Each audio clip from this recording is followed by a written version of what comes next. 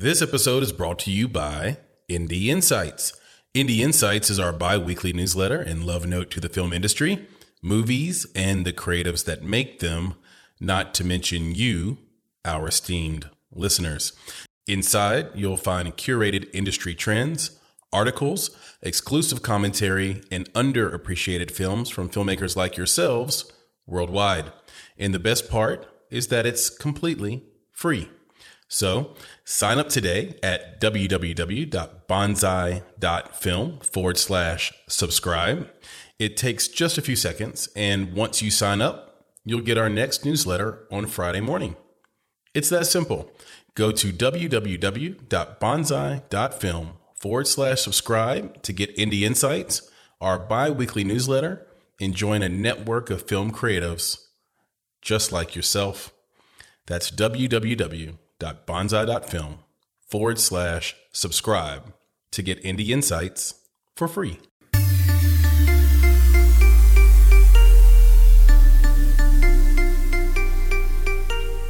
You're listening to Make It, a podcast by Bonsai Creative that helps creatives in film get where they're going faster by sharing the advice, knowledge, and insights of professional creatives across the film industry. I'm your host, Chris Barkley.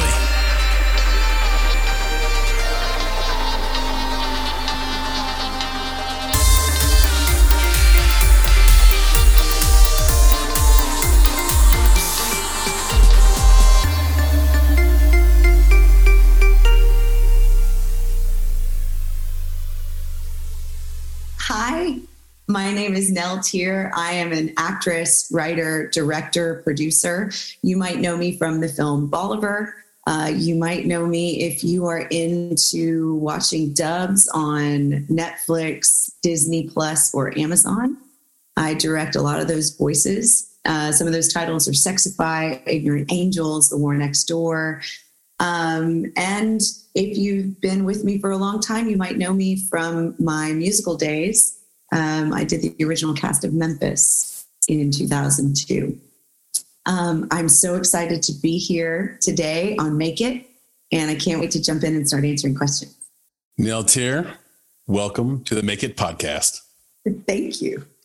Thank you for being here.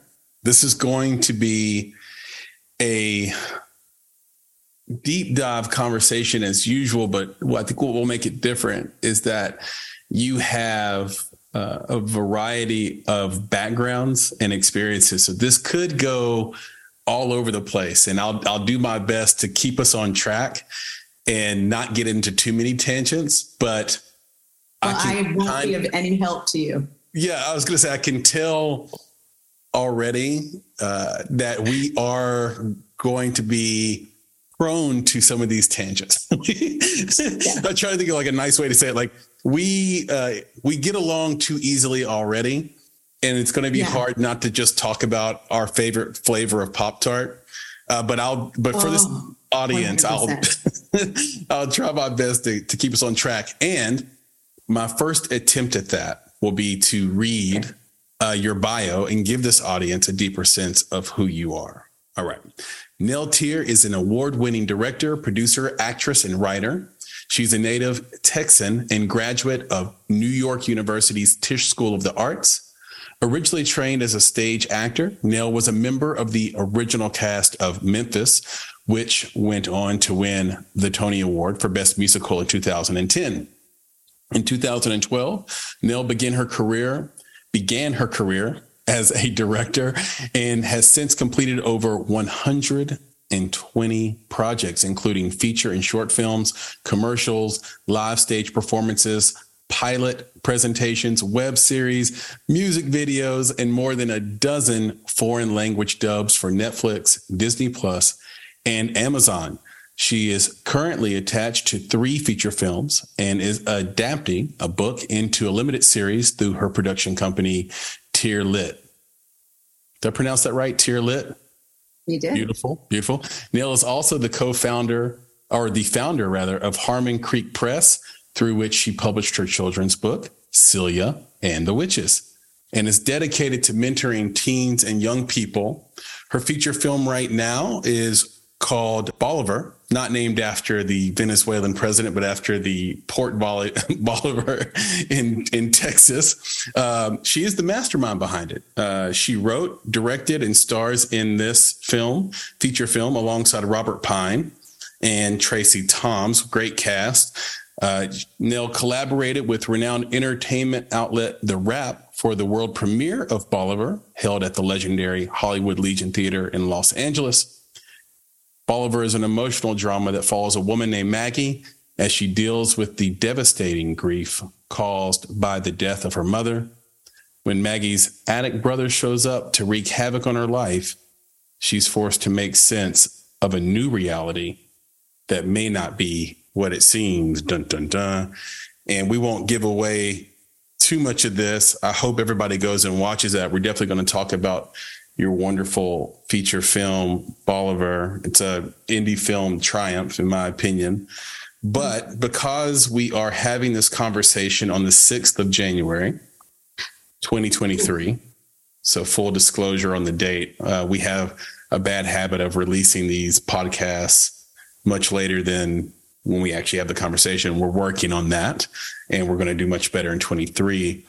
But because of that, we kind of just started this year, and based on just your experience, both in time, like how long you've been doing it, and the variety of things you've done within the film industry, I'm curious what your opinion is on the state of the film industry. And do you have any bold predictions for 2023? God, I have so many opinions. You're going to have to, when you threw down January 6th, I thought we were taking this thing political, and I was like, okay, I'm ready. That didn't even occur to me. I am ready. That's I was true. like, okay. It's a 1-year anniversary, right? All right. Well, or 2-year anniversary. So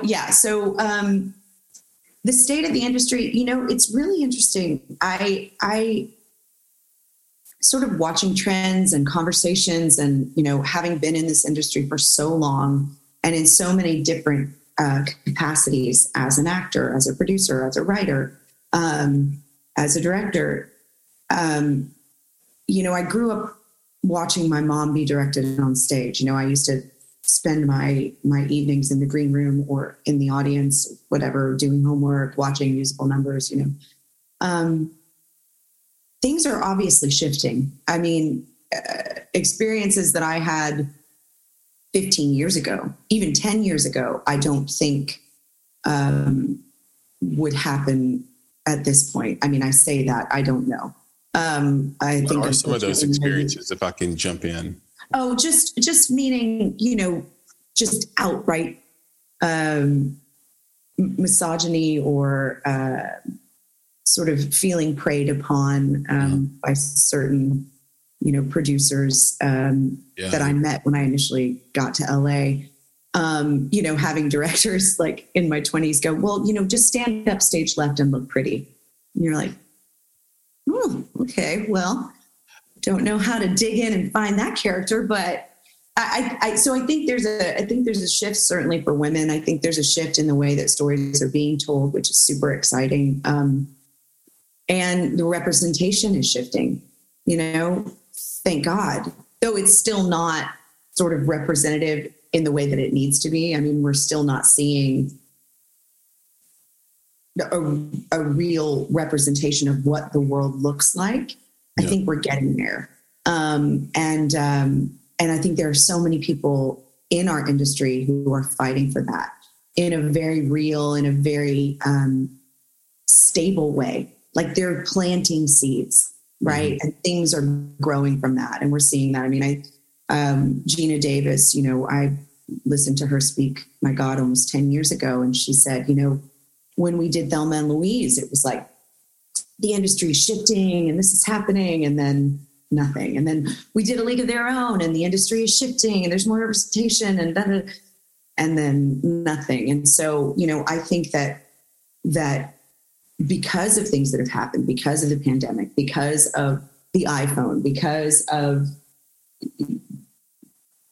being able to make your own media, being able to tell your own stories, being able to get that out there and do it and having our own platforms through Instagram or Facebook or YouTube or whatever it is, we are able to drive that. We're all able to sort of join together and push the cart, to open the doors and get in. So I do feel that is shifting. I mean, I know I feel impatient sometimes, stuff. But then I have to step back and go, okay, well, no, we're making ground. We may lose some every once in a while. The pandemic was difficult, I think, certainly for the numbers of female directors in studio films and in television. I know we saw a little bit of a dip, but again, it's that push, it's the momentum. And I think we're all committed to that. So I do see a lot of that in the industry, and it's exciting. Any bold predictions for 2023 industry-wide? Do you have an opinion on the state of the theater or anything like that? Not theater plays, but theater chains, I guess I should specify. Oh, theater chains. Okay, because I was like, well, yes, the theater is coming back. I just directed a beautiful new play by Casey Rogers for IAMA. We did a reading of it, a stage reading of it. Oh, I love IAMA. Later. My buddy Stephanie Black ran that for years. She still runs it. Yeah. I thought she was going to stop, but she's amazing. Brilliant. Well, she's not being allowed to stop yet. Okay. If she was going to. She's one of the best people. I love her. I just saw her. I just saw her. Just got to hug and kiss her. Like, tell her Chris Barkley said hello. Oh, I will. And I'm coming to visit. Yeah, she's so wonderful. Yeah. But okay. So shifting from stage and into, I think one of the saddest things for me is that I live right in the middle of Hollywood. Mm-hmm. I'm on Sunset and Seward. I'm about a 5-minute walk from the Dome. Yeah. And the fact that it's just sitting there empty to me is just, it's just heartbreaking. Yeah. So I'm hoping, maybe here's my bold prediction. In 2023, one of our beloved movie stars, director, producers, whomever, they're going to get in there, they're going to buy it, renovate it, and it's going to be brought back to life in the grandest of ways. Because we've got the Vista Theater getting an overhaul. Where I grew up, the River Oaks Little Theater, we had Tarantino with the Vista. We have Wes Anderson and Richard Linklater with the theater here in Houston. So I think it's up to us, it's up to us. They're the relics of our creative childhoods, and the history of our industry. We can't let these theaters fall into, disarray. We have to continue to breathe life into them and breathe consciousness into them. And, that's like, a thing is only a thing if you believe it is the thing. So we have to continue to do that. So hopefully somebody's going to come along, put some money and love into it, and then I can go watch movies there again. Hear, hear. I think it's a reminder that it's still up to individuals and people. So let's just say groups of individuals to take on the responsibility of molding the world you want to see when you step outside your door. 100%. It's very easy to be sort of complicit with allowing someone else to mold your existence. I think it's really easy to be complacent and just sit in the house and let so-and-so company executive, whatever, make a decision that's going to affect a larger community when the reality is those entities can't exist without your buy-in, literally with your dollars, your time, et cetera. 100%. And just so many thoughts on what you were saying, but I won't leave you hanging. I will give you my bold prediction of 2023 in the film industry. My bold prediction is the return of ads. I think for the last 5 years, maybe even since Netflix launched, so 15 years ago, 16 years ago, there's been this push just to find a new model to get away from ads. when you look at it from a macro standpoint, that's all subscriptions is a way to drive revenue without having to depend on advertising. Yeah. I think that it costs so much to make a movie, and subscribers are so insatiable. They need new content all the time that either those subscription models have to like jump to $25 a month or more, or you have to have tiers of content that do include advertising, because those advertisers are still waiting there. So many of the big brands like Coca-Cola, for example, they just simply do brand marketing. Yeah. They don't have to, they're not asking you to buy a Coke from your Netflix app. They just want you to be aware that Coke is there and that they're number one and they're still there and they still have a polar bear drinking Coke. And it's, they want to let you know that. They want to let you know Coke and a movie are still a good buddy, still good friends, I should say. Yeah. I think you're going to see ads. You're already starting to see the creep of it a little bit, but if you've gone to the theater in the last year to watch a film, you've noticed that just regular commercials are running before the trailers. Yeah. And I think you're going to see more of that. I think, and that's my big prediction. And I'm with you. There are a lot of models out there. There's,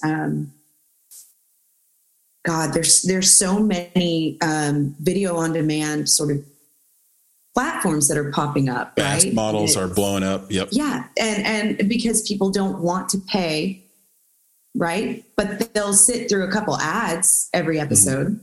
You know what I mean?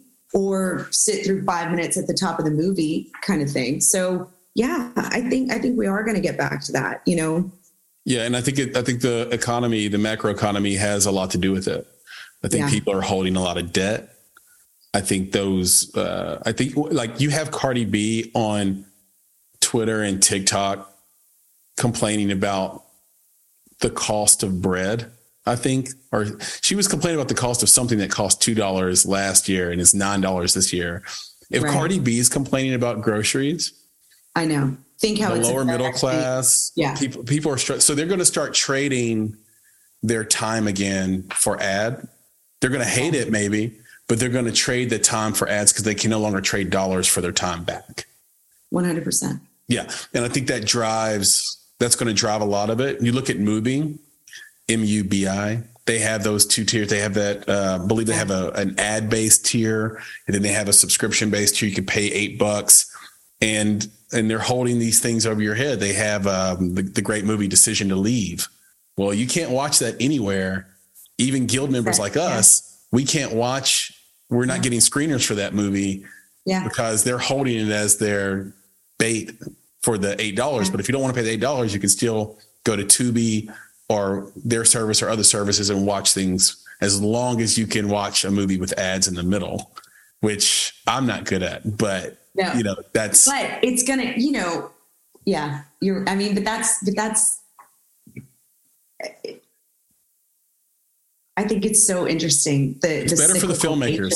The cyclical nature of things, of the economy, of the industry, of the platforms, of the way we ingest anything. I'll clarify the statement now. It's better for independent filmmakers just because of the way they get paid. Yes. Yeah. Yeah, for sure. I mean, if we ever get paid, but. Right. And the whole thing there is, your ability to get paid happens so early in the process. But I think, and we'll talk about that in this conversation, but I think that's missed on a lot of independent filmmakers, where you try to get paid, sort of after it's done. But in a lot of cases, unless you made Pulp Fiction, maybe you're in a lot of trouble. But there are a lot of great independent films that still struggle because there wasn't a lot of believers on the front end, and then they became believers after it was done and they saw the work. Right. And it might be, too late, after that. Just one quick thought on representation, because you brought it up, and diversity. Yeah. You're right. There's a lot of councils. There's a lot of executives involved. I think where the industry is definitely getting better is behind the camera. So crew and teams, you're seeing a lot of diversity in terms of, writers focused on the Bechdel test. You have all these things happening. on the screen, I think, and I've had opinions about this, and you're free to disagree with me. Trust me, it's all good. Yeah.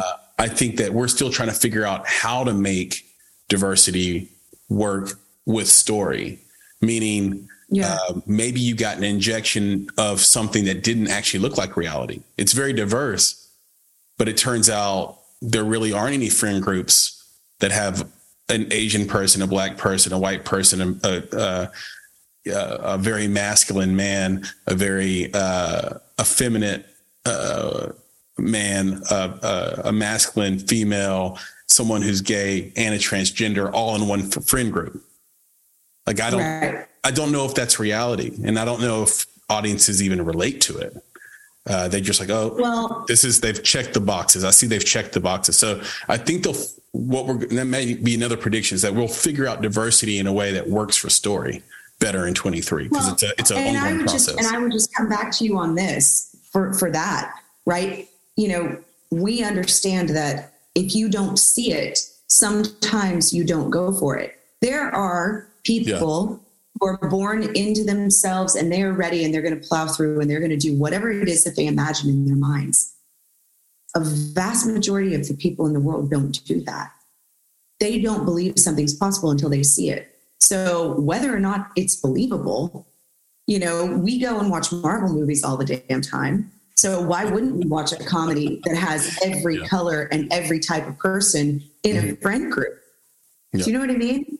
So I would say to that, okay, I'm still going to write that movie because I believe that that's what we can do. And I believe it's what we have to do.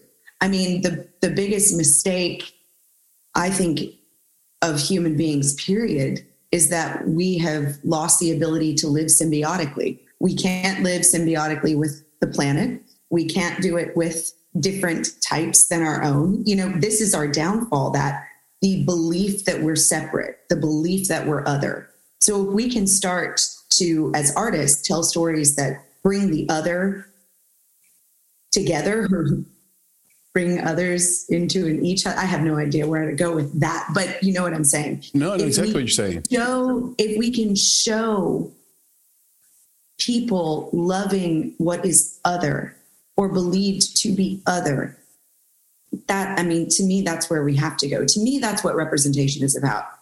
I mean, I don't care that Bridgerton is not, you know, necessarily a true representation of that time in the world. I love it anyway. You know what I mean? In that way, Bridgerton really is like a Marvel movie in that sense. Yes. And that's what we need. It's believable. We've been made to believe so many lies growing up as human beings in this country specifically, right? I mean, there's a special brand of Kool-Aid here, right? So why in the world would we not show children or give children a kinder, more inclusive Kool-Aid to drink? That's my thing.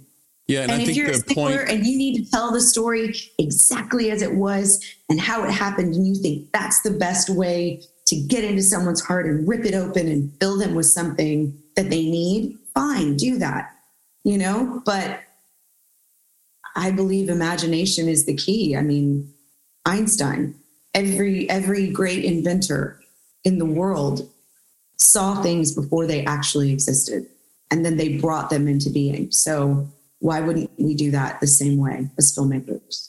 I think the point of the power of film is really important there. So kudos to, that's a fair counterpoint, which is the power of film is such that it can create a reality. Sometimes it does that for, I think, in the negative sense. Sometimes it can do it for good. And as long as we're advocating for good, that's wonderful. It's this idea of dystopia, utopia, you know, back and forth, dystopia, utopia. So we look at how Native Americans, Russians, Chinese, and Black people have been presented in film historically. It's not been very good. Right. So in turn, you know, white women walk down the alley and they clutch their purse when they see a dark-skinned Black person about to pass them. Right. That film did that in a lot of ways. Right. Yeah. Film did that the first film did that. Yeah. The woman swinging, the white woman swinging, and she'd rather leap off a cliff than have a black man come near her. I mean, it's just, it's inane. It's insanity. Right. And so we do know that the medium is powerful enough to retell stories. I guess my fear is that in the attempt to create a utopia, everyone runs to that outcome, and then you have this oversaturation that renders it meaningless versus always just valuing story. So I guess I would prefer diversification in the storytelling versus in the character. Yeah. So how about we just tell Dallas Buyers Club type stories? Like, that was a great movie. I love the movie Tar. I haven't seen Tar yet. I think it's one of the most important movies I've seen in the last decade. It's unbelievable. I haven't seen it yet. And you have to see it. I'm so excited because, I mean, well, you saw Bolivar.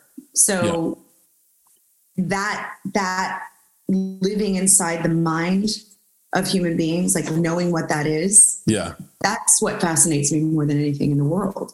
Yeah. I think we got to talk after you watch it. I think that it's going to do something. Yeah. I think it's going to do something to you now. Oh my God. I know it is. I mean, I saw the trailer and I went, I want to make, it's so rare when you see that movie and you're like, I want to make that movie. I want to make, and I haven't even seen it yet. So I can't wait. Cate Blanchett too, just like, she's just, man. Because there's, one of the failures that filmmakers make, independent filmmakers, sometimes are boxed into this decision, is they will cast someone who is supposed to be a mastermind at something, is supposed to be a genius in their field or beyond genius in their field. But the person they cast or were forced to cast into it or could only afford to cast in it just doesn't carry that kind of gravitas. They can't do it. They can't do it. They really aren't that smart in real life.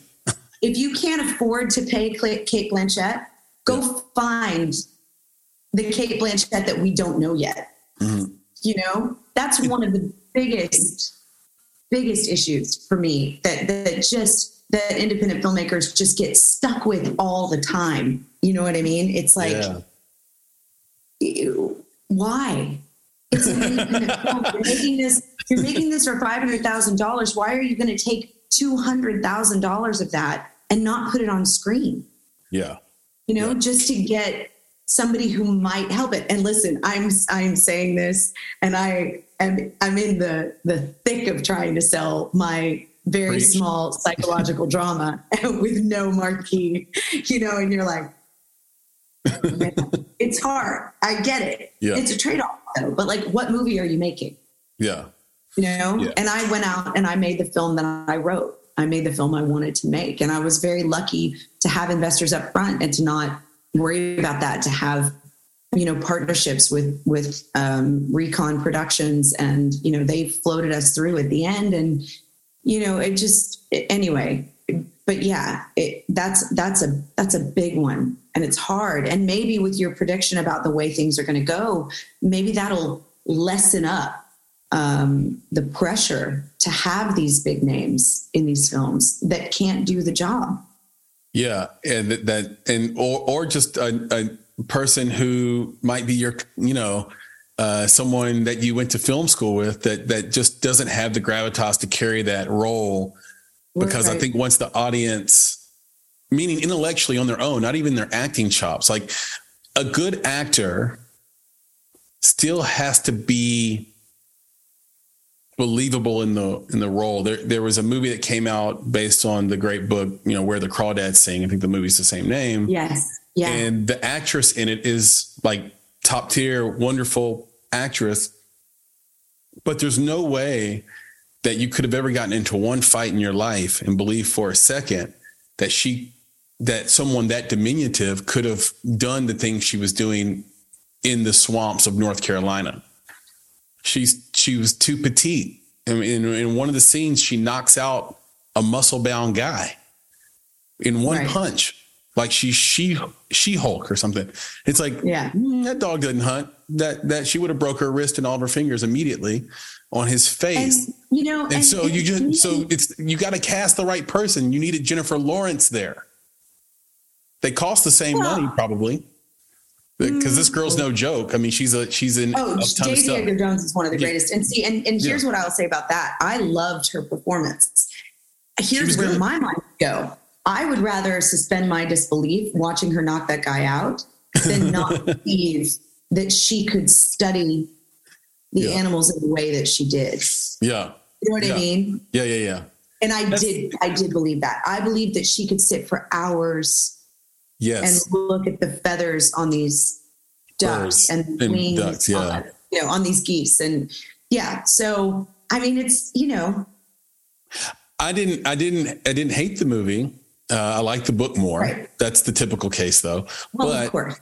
I think that's the point I'm making. Is that doing that movie? Hold on. Yeah. In your mind, you saw Jennifer Lawrence playing that character? It would be on screen. It would have worked a lot better, just because I have an image of Jennifer Lawrence in her debut movie. Yes, of course. Winter's Bone. Yeah, and she was phenomenal, but she's an older, different actress now, so it's kind of like.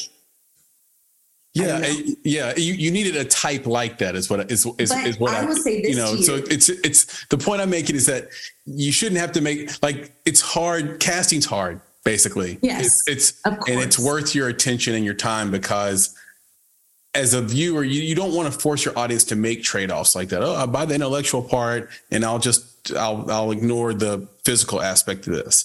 Right. That's all. And in an independent film, I think, like to your point about the money, the stakes are even higher in a lot of ways, because you might not get to make a second feature film if your first one doesn't work. And then on top of that, your pool of possibilities is so much smaller. And so every decision you make is heightened at the indie level. Yes. In a way. Yeah, no, it is. Well, it's so personal. Yeah. Even if you're an indie filmmaker and you didn't write the script, even if you're an indie filmmaker and you are just stepping into it, every amount of money matters. I mean, if we had made Bolivar, not during the pandemic, I would have been able to shoot for 2 more days. Do you know what I mean? Like, wow. That's just the truth of it. And of course, I'm an insane person, and I had to shoot it on film. I had to shoot present day 35 and memories on 16 because I'm a romantic. And to me, film is the way to tell these types of stories, because it takes you. The human eye sees so many things that compute to us in a way that we can't put into words, Yeah. So I knew this is what I was going to do. I knew this was how I was going to shoot it. But I mean, that on top of all of my health and safety officers and all of the extra time and all of the PPE and, everything that we had to do to keep everybody safe. I mean, it was just, you talk about, being on a budget. It's like balling on a budget. Yikes. Yeah. Well, let's get into Bolivar, because I was curious about some of the things you just talked about. And one of my questions was, why did you make the decision to shoot on film?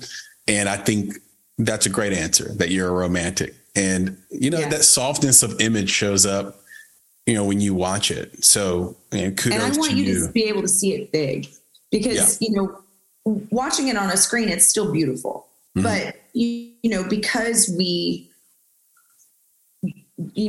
it goes through a digital process in order to be edited, it's not like we're projecting it, right? So, but when you blow it up, the way we colored it, the texture, the difference between 35 and 16 really speaks to the way we remember things. One of the phrases that I kept thinking of, or one of the quotes I kept thinking of, was from William Carlos Williams, who's a poet that I love. And in one of the poems, and I'm going to totally butcher this, but basically the idea is the white is never as white as the white remembered.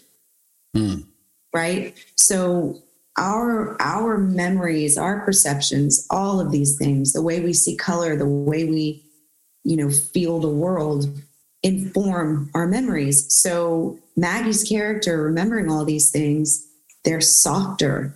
They're not so edged. They're warmer, right? And she's living in a world that has a lot of sharp edges, and it's cold and it's lonely. And she's isolated, like she's, there's a lot of wave imagery, and the way that I edited in the memories, feels kind of like trying to gasp for air, just like come up from this grief, come up from this memory, come up from whatever is keeping her from the present. Right.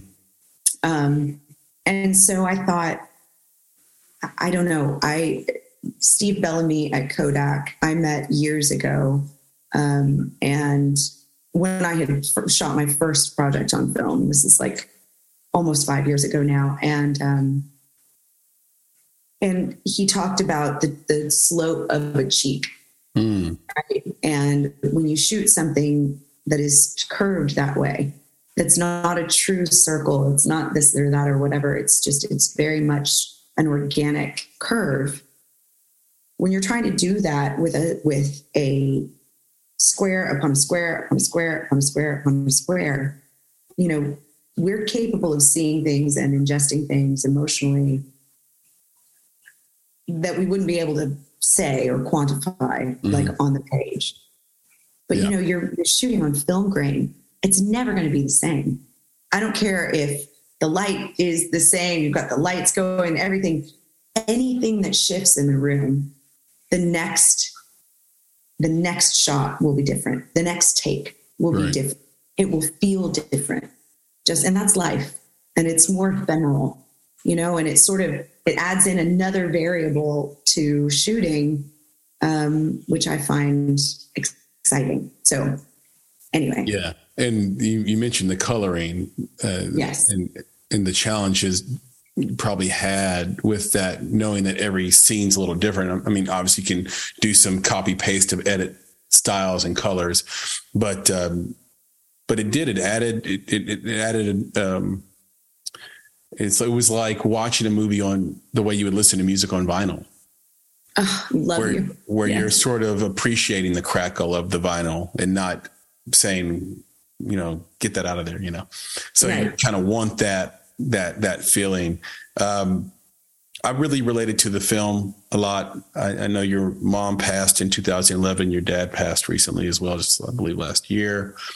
And my dad's still with me, but I lost my mom in 2007. And right around the same age as your mom. My mom was almost 61. I think your mom was 62 or almost 62.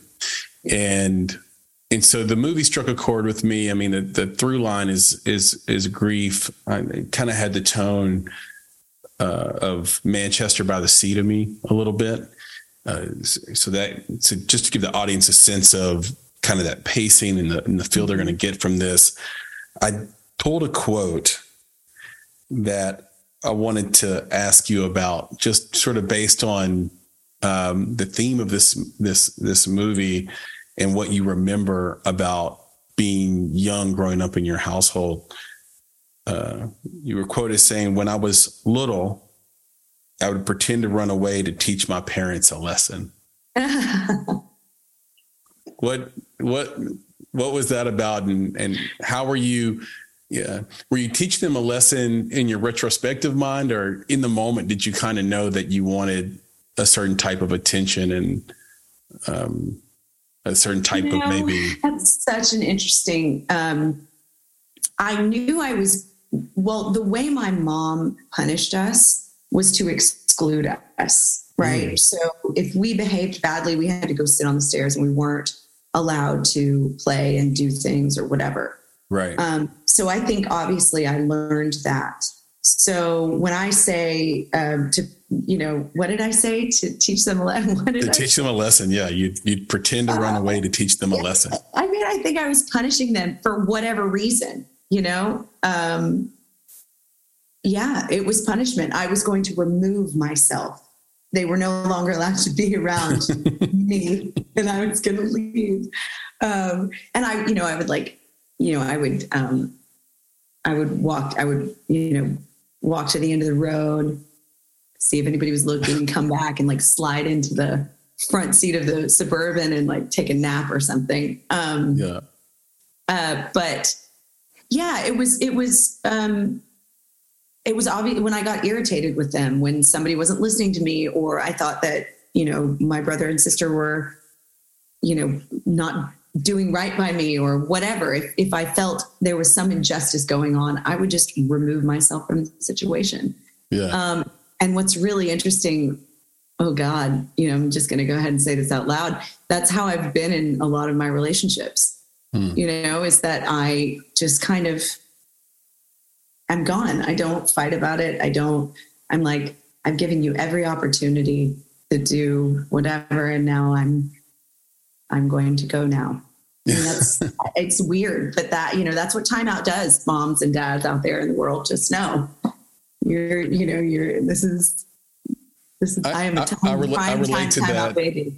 I relate to that very much. I'm so, anti-drama that, every person that I dated, just at the first sight of any type of abnormality in their personality, in my opinion, it would leave me running for the door.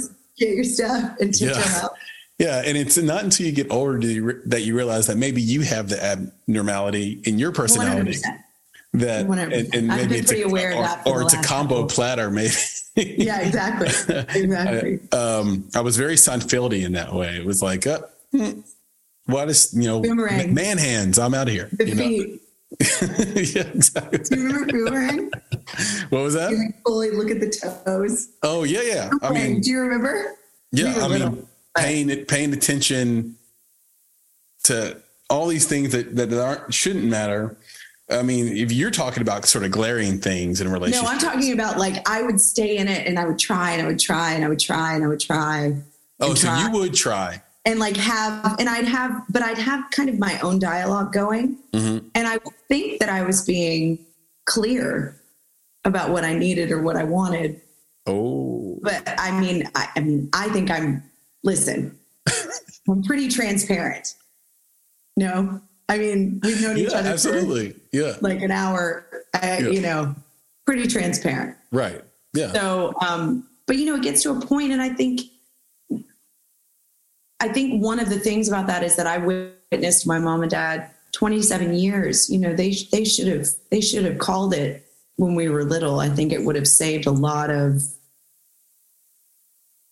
extra trauma and like horror film type memories, where you're just like, oh my God, is this happening? But yeah, that is hysterical. I love that did you run away as a kid? Like, what drew you to that quote? And also, where did you find it? When did I say that? In what interview? Where? Full props to our crack research team here at the Make It Podcast. It's where we find all sorts of little nuggets and fun things to ask about. What else did you find? Well, we can't tell you that. I'd have to kill you. Fine. Love it. I'm over here. But I relate to it. I relate to it even creatively. You talked about, Carlos Williams. I love Rainier Rilke. And sure. He just talks about not torturing people with things they can't understand. Yeah. And it took me a while to get there to understand that, like, it'll do you. Like, I broke up with a girl one time because she failed to laugh at something that was objectively funny. And wow. Only later I realized that was like a microcosm of sort of the frustration I felt trying to explain something in the world of art and creativity to someone who just doesn't live in that world. And you torture people with it. You're torturing them because they can't get where you're going. They can't get what you see. They don't see what you have in your head. They don't get the nuance of this, that, or the other. And just go do it.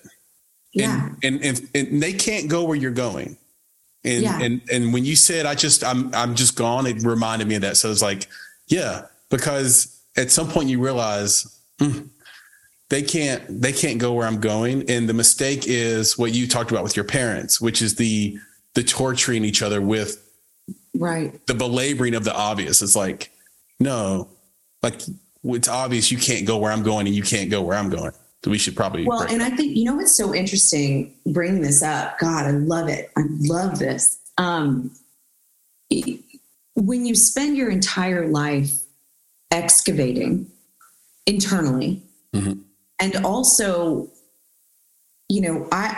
I was the most observant child. I still am the most observant person. I mean, and obviously that comes out of like being the child of an alcoholic and, being in a state of fight or flight all the time and trying to figure out like, what was the day going to be?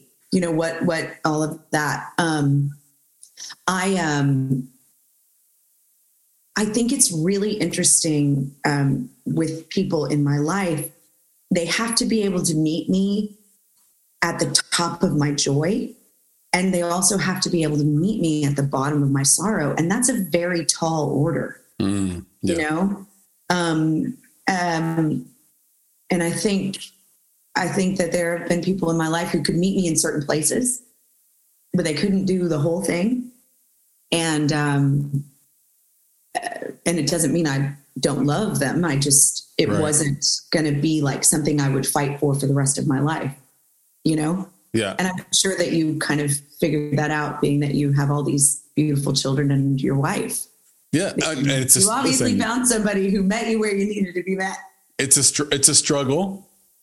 Of course, but it's all a struggle, but it's like, what are you finding? But it's worth it. Yeah. Yeah, exactly. Yeah. And it works out. And this is going to sound like the tangent of all tangents, which you may love actually now. Why I love Dolly Parton's version of I Will Always Love You as much as Whitney Houston's. It's because in Dolly's version, you listen to the words, and in Whitney's version, you listen to the voice more because her voice is so unbelievable. Yes. And I Want to Dance with Somebody's awesome, by the way. I just watched it last night. Anyway, God, I can't wait. Yeah, it's good.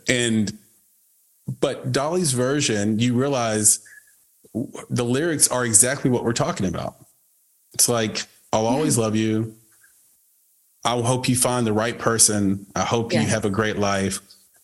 I have to go this place that you can't even envision. You can't envision. And I'm not going to torture you with all the ways I'm going to succeed or all the ways I'm going to create or all the ways it's right for me. Instead, I'll just leave you this little note that says, basically, it's not you, it's me. Yeah.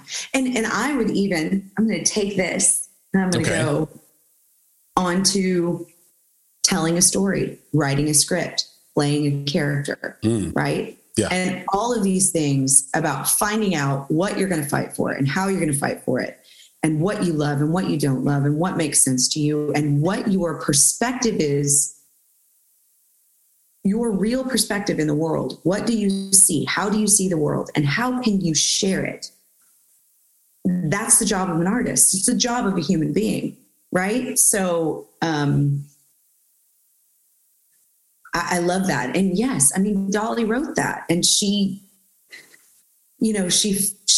felt that, and it was such a beautiful song. It got added into the movie of Best Little Whorehouse in Texas, right? Yeah. It's a musical theater song in this film. Yeah. The stage production never had that. So, it's really interesting what truth, what a real experience in art does for people, right? That was kind of one of the reasons in the casting and playing Maggie in this movie was that I wrote myself into this role, and it would have been unfair to cast another actress. And I know so many brilliant actresses who could have done something so beautiful with this part, but it wouldn't have been what I wanted to share with the world specifically. Well, this was incredibly personal. And you got the sense that even though the Maggie character was having flashbacks of warm moments with her brother and her mom, you got the sense throughout that those memories may not have been spot on accurate, in that there's a reason why the brother has an addiction. And I thought you 100% really beautiful direction and cinematography. One scene I remember specifically, where I think the mother, and I'm forgetting the wonderful actress that played Christine or Hannah, my sister, the young mom or the. This was I think the older mom. Yeah, and she was talking about coffee being a ritual. Oh yeah, the flashback mom. That's my little sister. Yeah, your little sister. Okay, your little sister, and we'll talk about your family being in this movie. But so the mom, and just to give a sense for the audience, mom's pouring coffee into these mugs, and she's going to share a little bit of coffee. It looks like she's maybe mixed in some sugar and cream so it would taste good, and giving her children, young children, glasses or mugs of coffee, and says, "Hey, don't tell Dad." And then the cutaway is immediately to present day Maggie pouring whiskey into a coffee mug, and not making the indie film or amateur mistake of having the same amount of whiskey in the bottle as the previous shot. We can see that this thing is going down. She's drinking a lot. And it gives you that sense that, okay, that's a warm memory, but there was a lot more there that our character is choosing not to remember. It's so interesting that you're picking up on that scene because, I lost my dad after the film was locked. Right. And I showed it to him. He was in the hospital, and I wanted him to see it. And he had to stop watching it at that point because it just brought up too much stuff for him. And he said, "Nellie, it's beautiful. It's brilliant. You're wonderful. This is wonderful, but I can't watch it." Yeah. So he only saw half of it. Yeah, I could imagine. Part of me wishes that he would have finished it, because that last scene, I know, kisses you right on the heart, and it brings the whole thing home. Do you think your mom's somewhere listening to this that she feels like you're? I think they both are honoring her legacy. Yeah, and she was an actress and a performer, and she expected you guys to work together. Yeah, her dream was that we would make these movies together. That she had all these. One of these days, hopefully, I'll get to write this movie that she always wanted to write called Trenches. Which is just like it was like a National Lampoon version of our life. Losing money and moving to our blueberry farm and all the stuff. So. One of these days, I hope I get to do right by her and cast all of us in it. And, we make the next Christmas Vacation. But she did. She dreamt of this. I can remember her pouring sugar for us on our Rice Krispies. And all sitting there eating, breakfast. And she's saying, well, and we'll do this and we'll do this and we'll all do this and we'll make movies together. Yeah. At that point, it was like we were struggling so much that I remember vividly leaving groceries in the grocery store because the check wouldn't go through. So it was like, it was real at that point. My dad had made a lot of money, lost a lot of money in 87 when the market crashed. Yep. Black Monday. Huntsville. Yeah. We moved out to this land that we had in Huntsville, Texas. Which is really where my imagination, creativity started to grow. We're in these woods. We had 180 acres, and my dad turned it into the 4th largest blueberry farm. But it was a struggle on both ends. And then when, Florida and South America got the technology of how to grow blueberries, in sandy soil year round, Dad was done. And then he had to kind of tuck his tail between his legs and go back to the business side of things. But it was a lot. I think I just answered a question in an interview about my childhood. And I said it was kind of like being in a car and someone like just going a million miles an hour and throwing the steering wheel out the window, or a roller coaster with no seatbelts. It's just kind of like, hold on. Yeah. Yeah. So, it's like a Phoebe Bridgers song. Oh, yeah. Love Phoebe Bridgers. One of my young women who I lovingly call my firstborn, I started nannying her when she was like 8. She introduced me to Phoebe Bridgers. Yeah. You know how crazy that is that I would bring her up and you would say that? The universe. I know. Either that or the world's just truly a small place, like 6 degrees of separation. It seems like you and I have been traveling in the same circle of people. Yeah. So, yeah.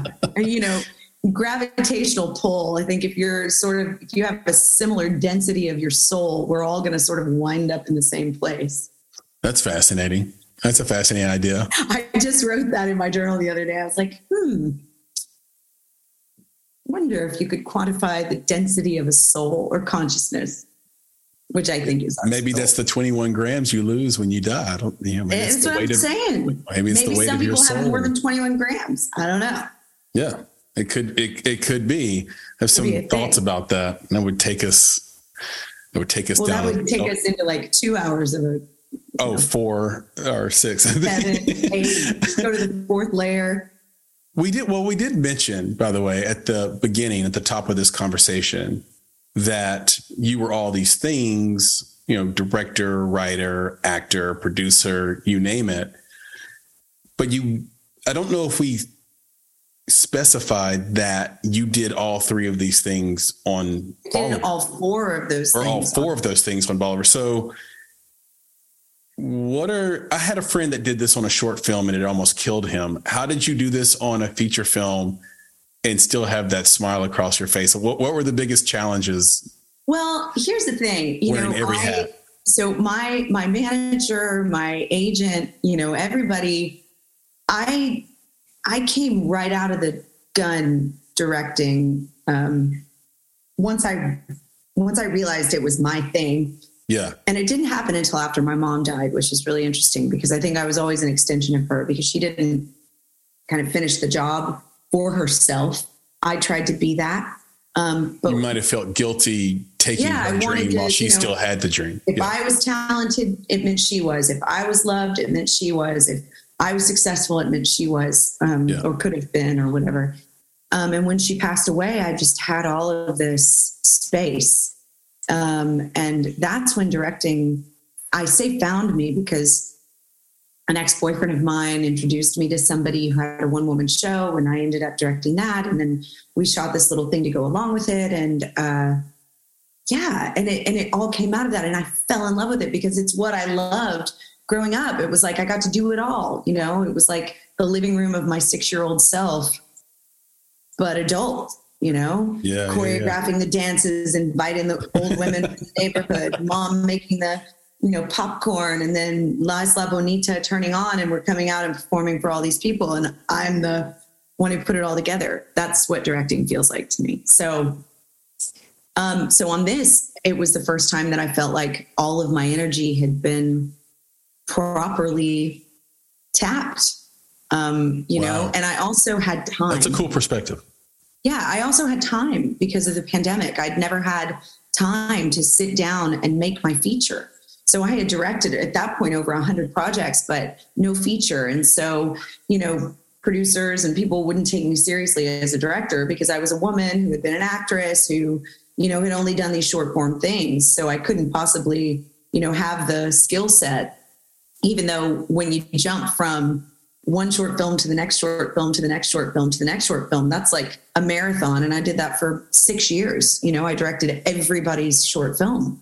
Right. I didn't direct anything of my own after the first 3 films that I did in this film school that I enrolled, or this, I guess, intensive, this 3-month intensive that I enrolled in. I had not directed anything of my own since then.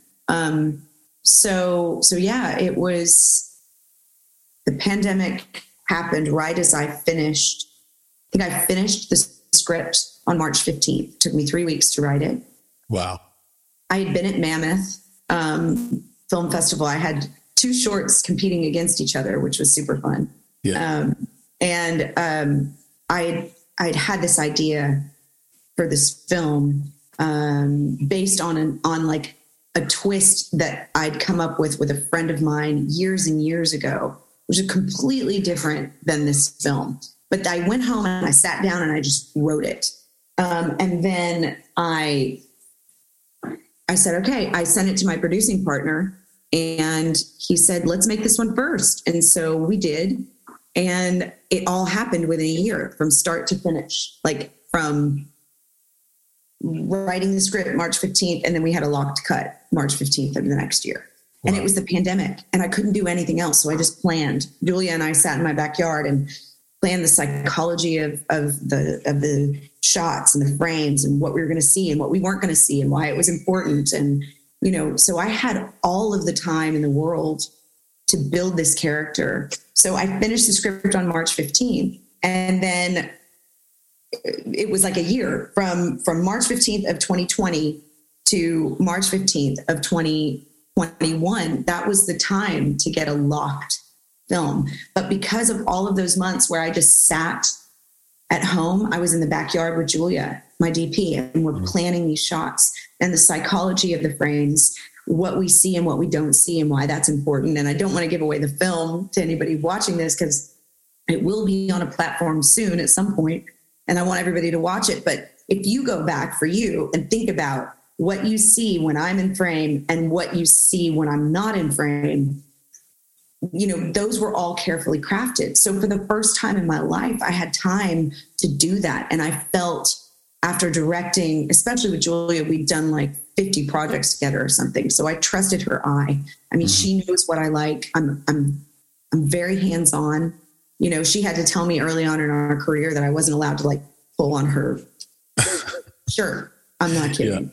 Yeah. What a jerk, you know? And, you know, so she taught me how to not be just the most unbelievable control freak as a director, but like to trust that the people that I'm hiring, the people that are with me, they are my collaborators and this is what we're going to do. So I felt so supported and I knew this story inside and out. And so it was really fun. It was really special and it was really, really fun. And there were nights where I just completely lost it. I mean, in some of those super emotional scenes, when she finally breaks down at the end, I had no tears left. And I've never experienced that in my life. I just couldn't cry anymore. And in one of the scenes, I'm like, Julia, do we have it? Because if we don't have it, we're not getting it. Yeah. Because I'm done. I'm dry. Like I can't do it again. Yeah.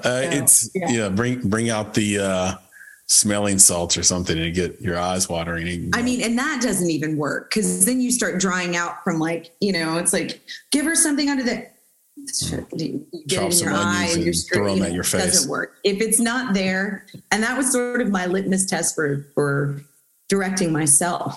I was like, if I don't feel it, the audience won't feel it. The audience won't feel it. Yeah. So if I didn't feel it. I think it's a great point too. It's putting your taste on the witness stand. It's saying, if I think it's interesting, someone else will think it's interesting. I say it the opposite way, but it's the same meaning of what you just said. You know, when I create something, or even with this podcast, I'll say, if I found this interesting, someone else will. Yeah. And that's the sort of prayer. That's the hope. And then if not enough people find it interesting, then you've been given a real world litmus test on your taste and what you find entertaining and not. You mentioned having your sister in this film, but you had your brother and 2 nieces and a nephew in the movie as well. What are the pluses and minuses of directing that many family members? Well, y'all, I mean, you know, my brother, my sister, my nieces and a nephew, everybody's a little director in their own right.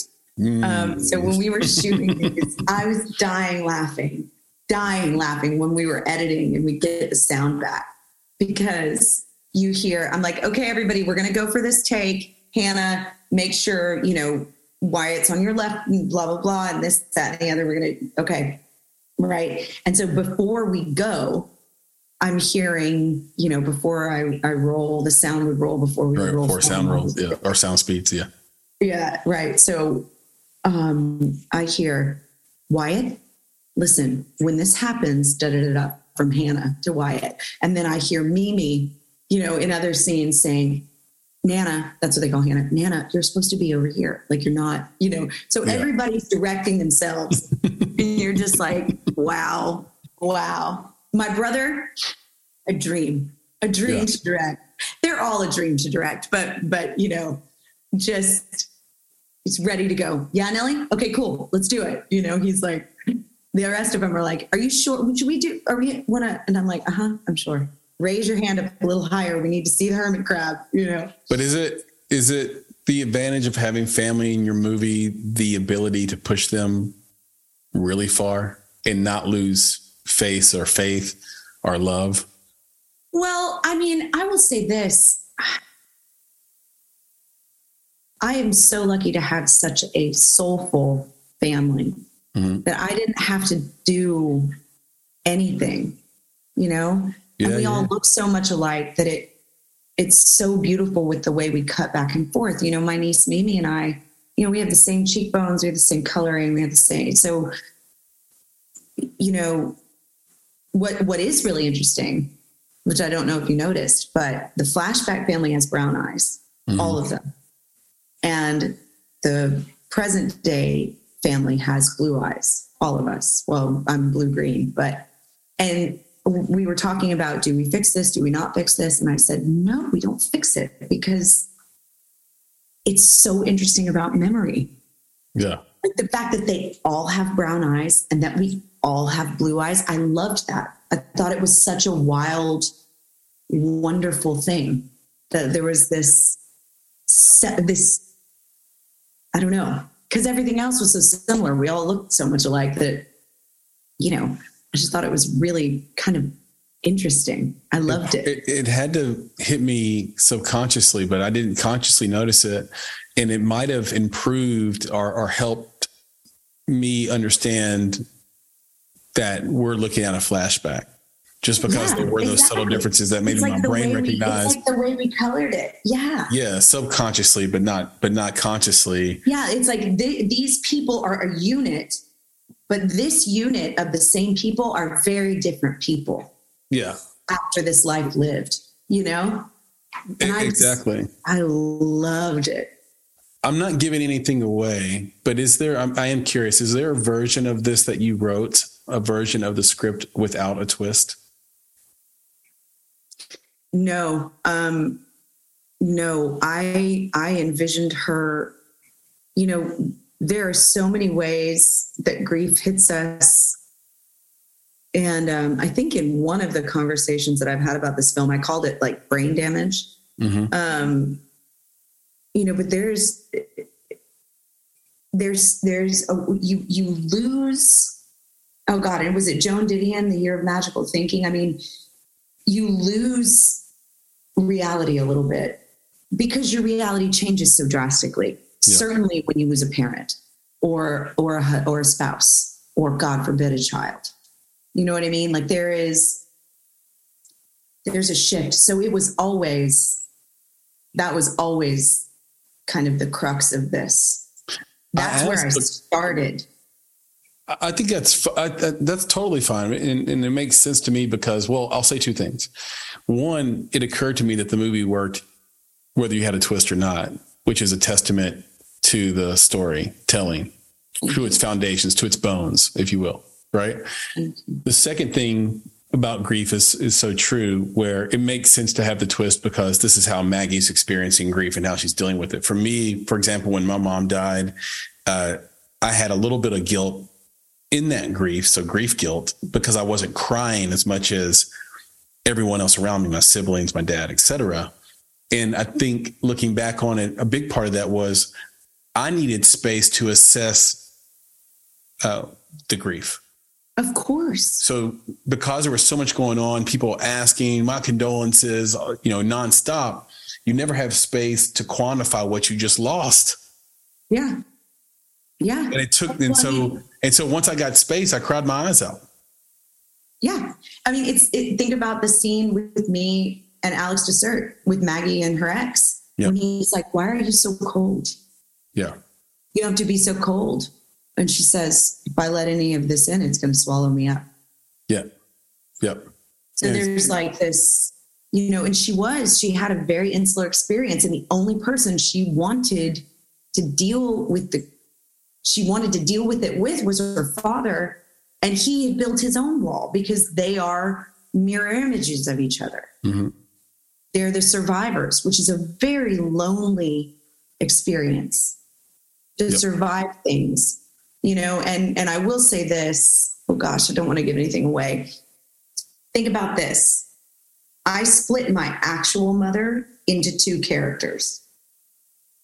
Yeah. Right? Yeah. So there's a loss that happens with people when they're still on the planet, and then there's a loss of their body. And that's very interesting for me, Yep. Because I lost my mother when I was 12, but I didn't lose her until I was 29 physically from the world. Yep. So there's, there's so much psychology in this film, crafted like a painting, crafted like a poem, but my God, did I get specific with it and with what's in the frame and not in the frame and the light and the way we should, thank God for Julia Swain. Yeah. And I'd love to turn to the technical on this because the way the movie sounds and feels are so important to how well it turned out, in my opinion. So for the filmmaking audience out there, what camera did you and Julia shoot on? We shot on, I believe we shot on the Arri Flex. So we were, we had both a 35 and a 16 millimeter, Arri. Yeah. Was there a decision though, like specifically that camera over another? And if so, why? I left that up to Julia. I knew what I wanted it to look like. We had many discussions about what it would look like. But that aspect of it was very much up to her, like what camera we would use. We talked a lot about, the glass is really the important part, the lenses. And we shot on beautiful prime lenses. We didn't shoot at anamorphic. I think the way that I end up shooting most of my stuff, or filming most of my stuff, is pretty simple. Yeah. Not simple in a sense that I am not conveying, visceral messages to the audience through what I'm showing, but I'm not doing loop-de-loops and things like that. I'm very straightforward. I'm very transparent, very honest in my storytelling. And I will say that sometimes I think, am I too simple? Am I not interesting? Am I, should I be, rigging this to the ceiling and, creating all these different wild upside down, oneers. And then I think, but that's not who I am in the world. I'm a pretty straightforward, transparent person. And I think some of the things that I say or am able to say so easily can be that's the show, Yeah. So I think my films are that way. I love it because at least, when you try to step outside and be inauthentic for the sake of it's like becoming a slave to the audience. It's what you see a lot of creators do on social media, right? They'll let out 10 videos. One of them will be, in a bikini. That one will get the most likes and comments. So now you've got a feedback loop where it's like, as long as I take my clothes off, I'm getting engagement. And then you check 6 months later and the entire profile is bikinis. And then that no longer feeds the beast the way it used to. And so you check back 1 year later and it's completely nude. And then you check back a year later and they've been taken off. Yeah. Yeah. And the reality is when you first started following this person, they were reading poetry to you. So it's like, wow, like now you really became a slave to your audience. And you're like not even who you are. You're like, you're some other thing that they wanted. And you threw yourself away in that. So there's a way to like grow into the bikini, I guess, while bringing the poetry with you, the person you wanted to show the world in the first place. So it's interesting that you say that. Yeah. And I think it's also like, whatever story, I'm going to service the story, I guess. What's going to be best for the story that I'm telling? But in your way. Yeah, but in my way. Right. And the thing you want to do is show the human condition. Right. Exactly. I'm, all of my, like everything that I, when I think about Silence of the Lambs. Oh, one of my favorites. One of my favorites too. I think it's one of the reasons I became when I found out I was a filmmaker, I kept going back to that, like the opening sequence and everything we learn about this character while the credits are rolling. We're running with her. We're seeing the way people react to her. We're seeing the way men react to her. We're seeing where she's going, how she's, and then we see the world and we know who she is and the camera movement. She's got so much ahead of her, but the camera keeps falling to the back. There's more behind her. I mean, it's just brilliant. It's brilliant. And that she's out there by herself and she's running this by herself and she's running from us as often as she's running towards us, Yeah. And I think about that all the time. And I taught for a long time in the summer at Harvard Westlake, making the short. And, I would use things like that. The opening sequences of things, of Jaws, of Silence of the Lambs, of Finding Nemo, and switching out music and, and just, Jaws and Finding Nemo, that's such a fun swap. Like if you do the Jaws music on anyway. Well, it's the next thing I want to talk about because all of a sudden Nemo would become a different kind of movie just based on the score alone. Just based on the score. You shot this thing in COVID. That meant a compromise on scoring, probably. How did you score? This score was awesome. How did you get such a great score out of this and during COVID? So Philip Shepard is a dear friend of my producing partner, Jerry Cope. And Philip is a cellist of the first degree. I mean, you hear it. It's unbelievable. He does a lot of the Max Richter scores and, he's such a beautiful composer. Go listen to him. Philip Shepard, you can find him on Spotify. You can find him everywhere. He's really phenomenal. I sent him the script and we had a conversation and he said, Nell, I really want to start composing ideas from the script, just from having read it. And I thought, I've never had that. That would be amazing. Please do that. And Mesa Pullman did the same thing for me with the original song, Tides Roll In, which plays during the beach sequence. She wrote that based on the script. And so I had this music to create my shots to, based on how these beautiful people who are experts in their own right on the human condition as it applies to sound, send me this music that I got to live in and float in and swim in. And then once he saw the visuals, we tweaked things and he wrote more stuff and we figured out where things would go. And, everything was... But just to be clear, you're in LA, he's in England. Yeah. Wow. Okay. Oh, it was, the whole, and Noah and I had to edit the whole film like this on Zoom. Wow. And it was horrific. It was... I love the honesty. Noah and I, my dad was sick. My dad was so sick. Then I'm home in Houston. There's a big freeze and things are going out and there's no, there's oh my God. And you're just okay.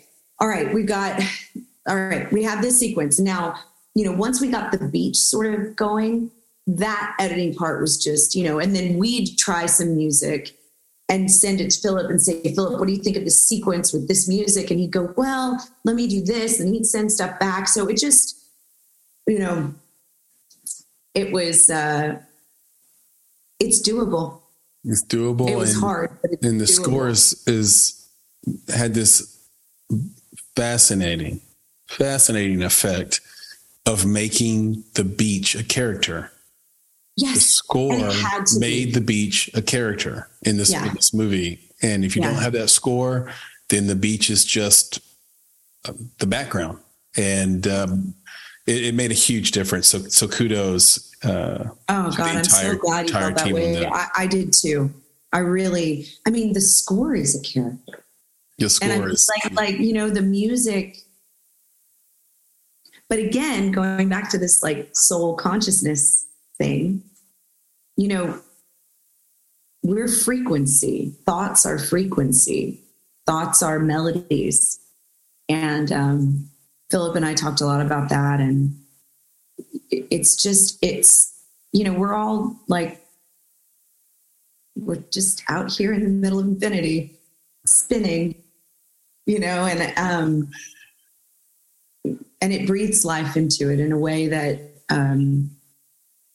like I'm sitting here in my brother's kitchen right now, and we've got Jackie Robinson, the fish, down here, and I'm listening to his, filter, and the ice maker's going, and my dog is sleeping over here, and I can hear in the distance like people doing yards, and it's like, this is my brother's home. This is the score of my brother's home. Brother's home. Oh, that's a great way to put it. I'm going to write that down. That's good. I would be remiss if I didn't ask, since we do have a branding and marketing company for independent film, what is your branding and marketing approach for this film? I know it doesn't have distribution yet. What are you guys going to do? What's the big strategy? Is there one? It's tricky because on paper, it's the story of a sad white woman. Mm-hmm. I think it's a story of a woman. It's fine. No, but I'm just saying, like, it's until you really dig into it and watch it, you don't realize that it sort of surpasses woman, man, anything. That it's really the story of the human experience. Story. Yeah. But when you are programming for a festival, when you're programming for anything, we didn't really get a lot of love. And I will say this, I didn't do the outreach on the festival circuit that I should have done, but my dad was dying. So it was, kind of unfortunately became a second, fell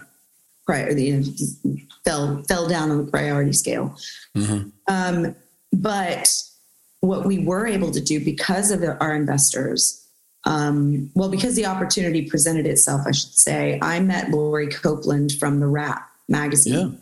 Yeah. And she and I got to talking, and she watched the trailer and she said, I have to watch this movie. And I said, okay. And so I sent her the film, and she called me and she said, I love this. She said, I'm going to talk to Sharon. And I think we don't really do independent films ever, but we need to do this. Let's do this. Let's do a big premiere.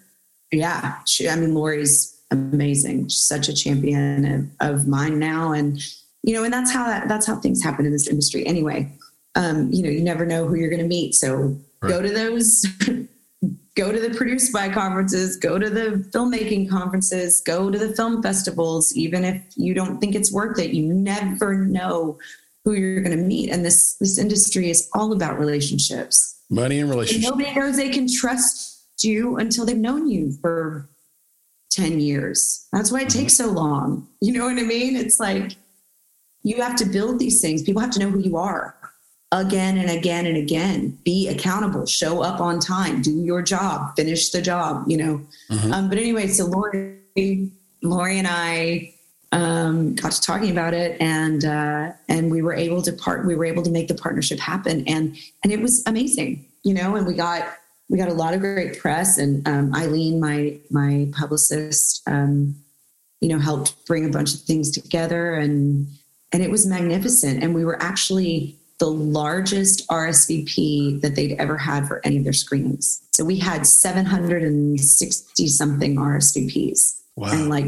400 people in the audience. And it was their biggest to date, and they'd never done an independent. And I think that now has opened up the door that the Wrap, may start extending a different thing to independent filmmakers, because that was a big deal, and that was very helpful. And, right now we're just, I've got the team at Recon, and we're working on kind of figuring out where we're going to go and how we're going to do this. So that's all up in the air, but I'm really hoping to have this placed somewhere,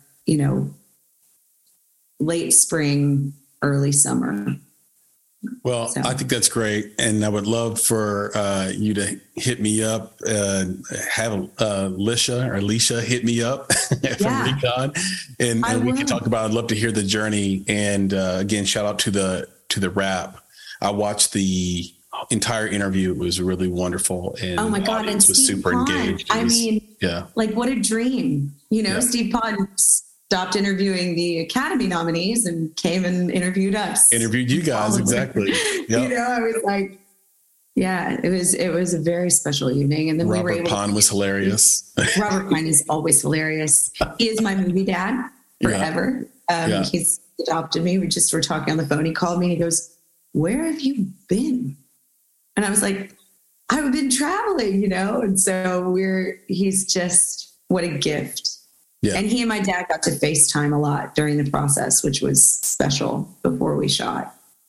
Yep. I would encourage everyone in this audience to go to thewrap.com and then just type in either Bolivar or Neil Tier, either one. The video will come up.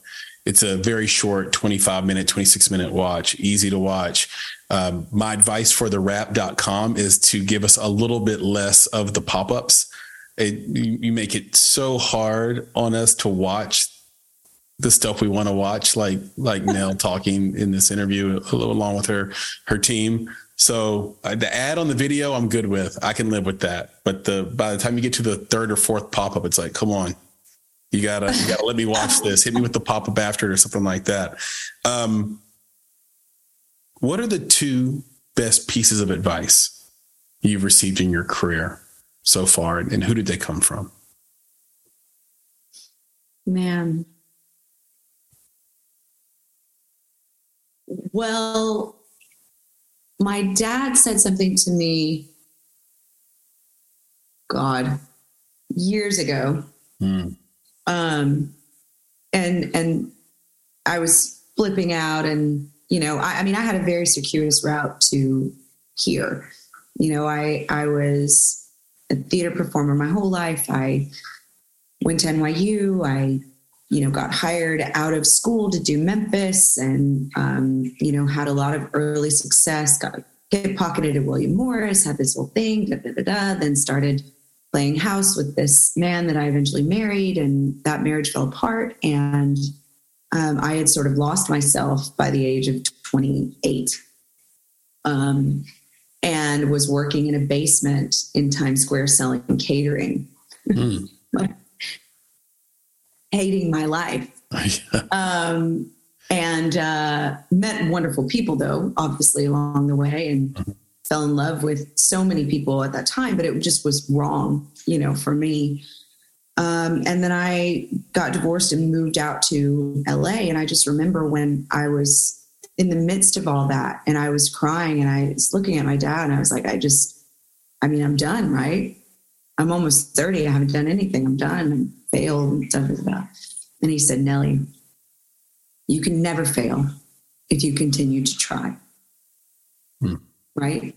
So failure to me, you have to shift and bob and weave out of the way of failure.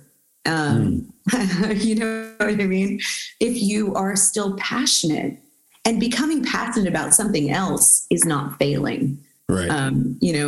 That's that's something I learned from my father too. And then I will just say that when I came to LA, I started studying with a woman named Jocelyn Jones as an actor. And she drove this home so well, which is luck is when preparation and opportunity meet. And she was so adamant with us about always being ready for an opportunity. And then as I've sort of had this career and things have come into my life that I never expected, book trailers, dubs, whatever, to myself, I think the best piece of advice I've eked out of my own experience is to not make my idea of success so narrow that nothing can fit into it except for the one thing I'm on, right? If I open up and anything is possible and anything can be a success, then all of these gifts and blessings and opportunities can come from places that I never expected them to come from. And I think as a young woman, I thought being a Broadway star was the only way that I could succeed in my own heart. And that's just not the case, Yep. you know? So now you've left open space for a feature film and so much more. Those are all fantastic pieces. I think back to any opportunity that I really wanted and didn't get. It was because I wasn't ready, and because I wasn't ready, I didn't have the courage to take it on.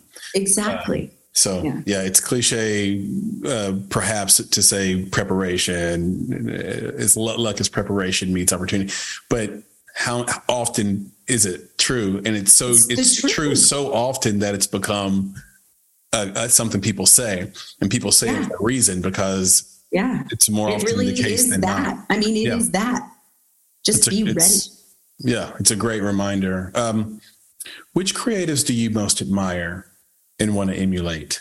And what do they do from a skill or technical standpoint that sets their work apart? Well, I mean, the director of my life, the man that I love and would love to emulate. I don't know if I can now, having started at 40, but I'm sorry, my first feature, I was 39. So, but Steven Spielberg, I mean, I love he jumps from genre to genre with such ease. And he always creates these lasting things that just live inside your psyche. So I love that. I love him for those reasons, for that his storytelling is him. Yeah. And then, you know, Spike Jonze, I love his brain. Yeah. I love the way he tells stories. So specific. Michel Gondry, you know, there's so many. It would be hard to.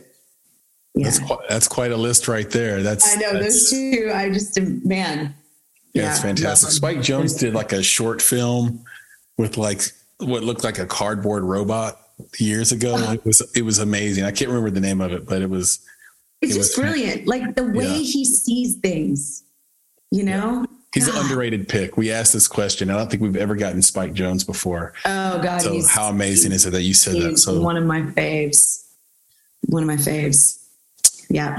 You've been, we've mentioned this a few times, around so many people across the spectrum of film and theater and commercial and music videos.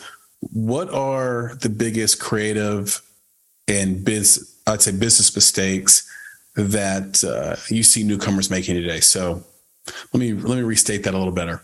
What are the biggest creative and business mistakes you see newcomers making today?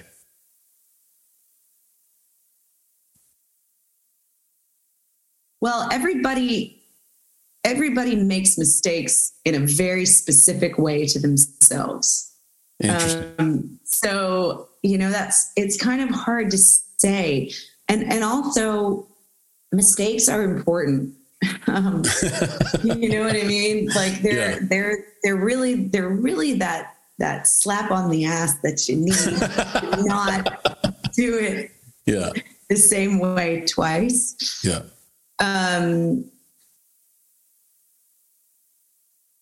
I don't know if it's a mistake. I don't know, but I think trying to make something that everyone is going to want to watch.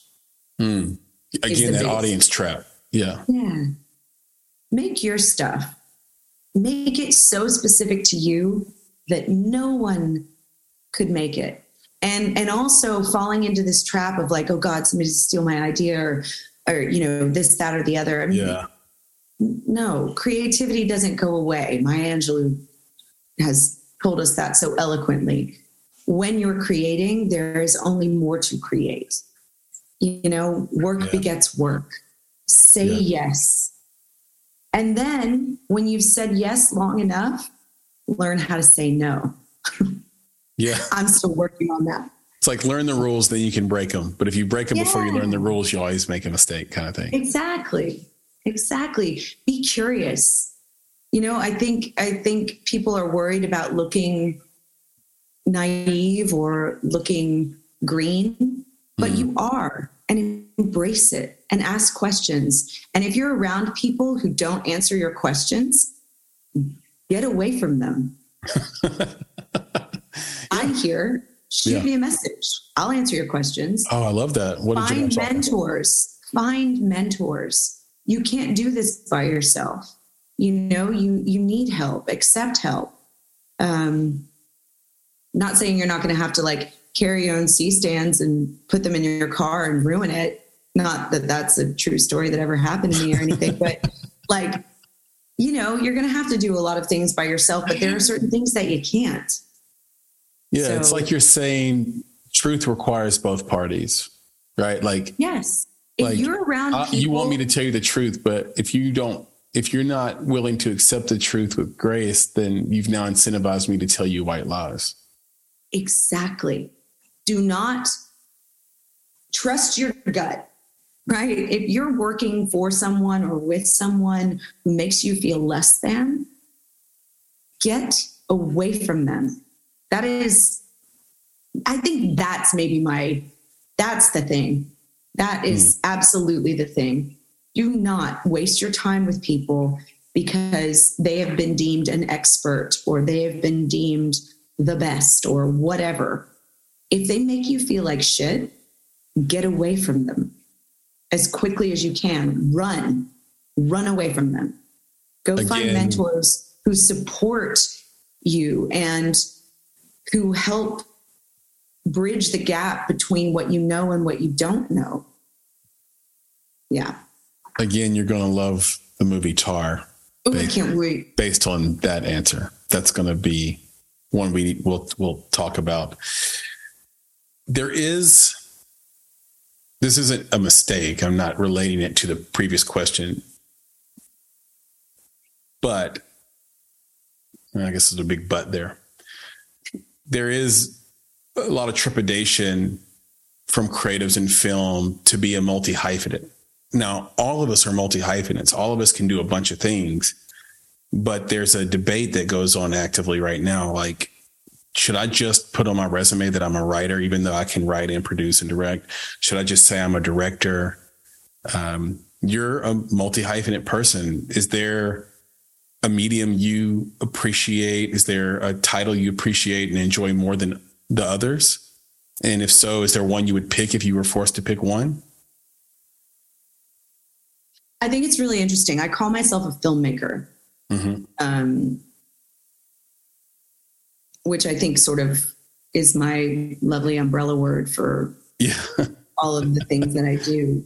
But, you know, it's interesting that you asked that because I think there is this like shame or guilt or something when you do more than one thing.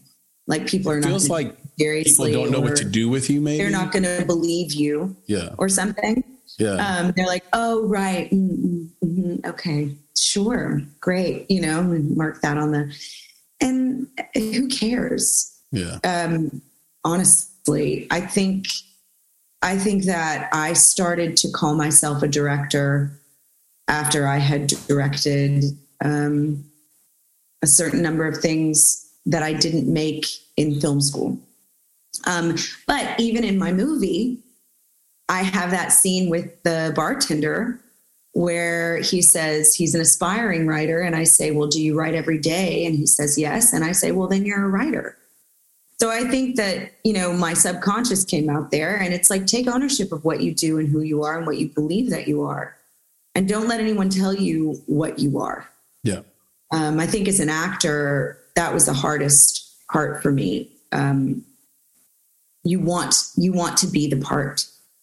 You want to be the choice, right? And so I grew up, I did that for 25 years. I mean, I started performing when I was like 5. So by the time I was 30, that's 25 years of wanting to be the choice, which is like deadly. Yeah. And I was adamantly against being a director, which is hysterical. I was like, no, I'm not a director. I'm an actor. I was very weird about it in my 20s, in my teens. People would say, I think you'd be a great director. And I'd go, no, I'm an actor. Thanks. And then all of a sudden Mom died, and it was like, oh my God, I've been a director this whole time and I haven't been directing. Why didn't I start directing? Right. Why didn't I start doing this? So there was some psychosis in there I had to work out. Start cycling downhill then. Yeah. As fast as you can go towards directing. And the earliest thing I remember taking joy in was writing. I wrote poetry as a little girl all the time. My dad would save all my little stories and poems. And so like there were all these things in me always. But I did feel shame or guilt saying like, yes, I do all of them. I'll tell you, the PGA credit helped me be able to say I'm a producer. Yeah. Yeah. That was certainly helpful. And certainly, making a living as a director, feeding myself and sustaining my life, being paid to do that makes it easier to say that.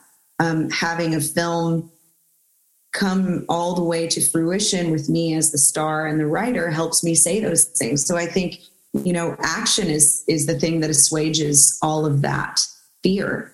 Right. And never apologize for all of your talents, and never apologize for being as much as you are, I think would be my advice to anyone. If you're a writer, say you're a writer. If you're a writer, actor, director, say you are that. If you're a writer, actor, director, circus performer, gardener, say that. So, yeah. I mean, I totally agree. It's like the legitimacy, the social credit is something as humans we need. We talk about the human condition in this conversation. We need that to believe it ourselves a lot of times. And because I think the pushback is, hey, I just met this guy. He's a barista. And then he also said that, he's a writer and a model. It's like, what have you written? Oh, nothing you can see, nothing you can read now. Right. Where did you model? Oh, nowhere you can see, like Instagram. And it's like, oh, you are those things. Yes. And you should say what you want to be in the world and what you're doing. But there's a hyperbole that people use in just everyday nomenclature that makes us suspicious of the multi-hyphenate. And so I 100%. Think having the legitimacy of like getting those things done is also important, like you said. And I mean, at the end of the day, I think it's on the person as well. Mm-hmm. If you're telling the truth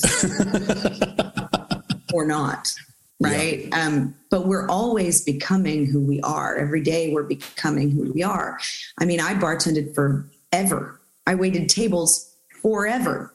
And I felt embarrassed saying I'm an actress, even though I had been performing my whole life, but because I wasn't acting in the moment, because I was handing someone a steak and refilling their wine, but my God, Scott Williams, executive producer of NCIS, he bartended for 12 years before he sold a script.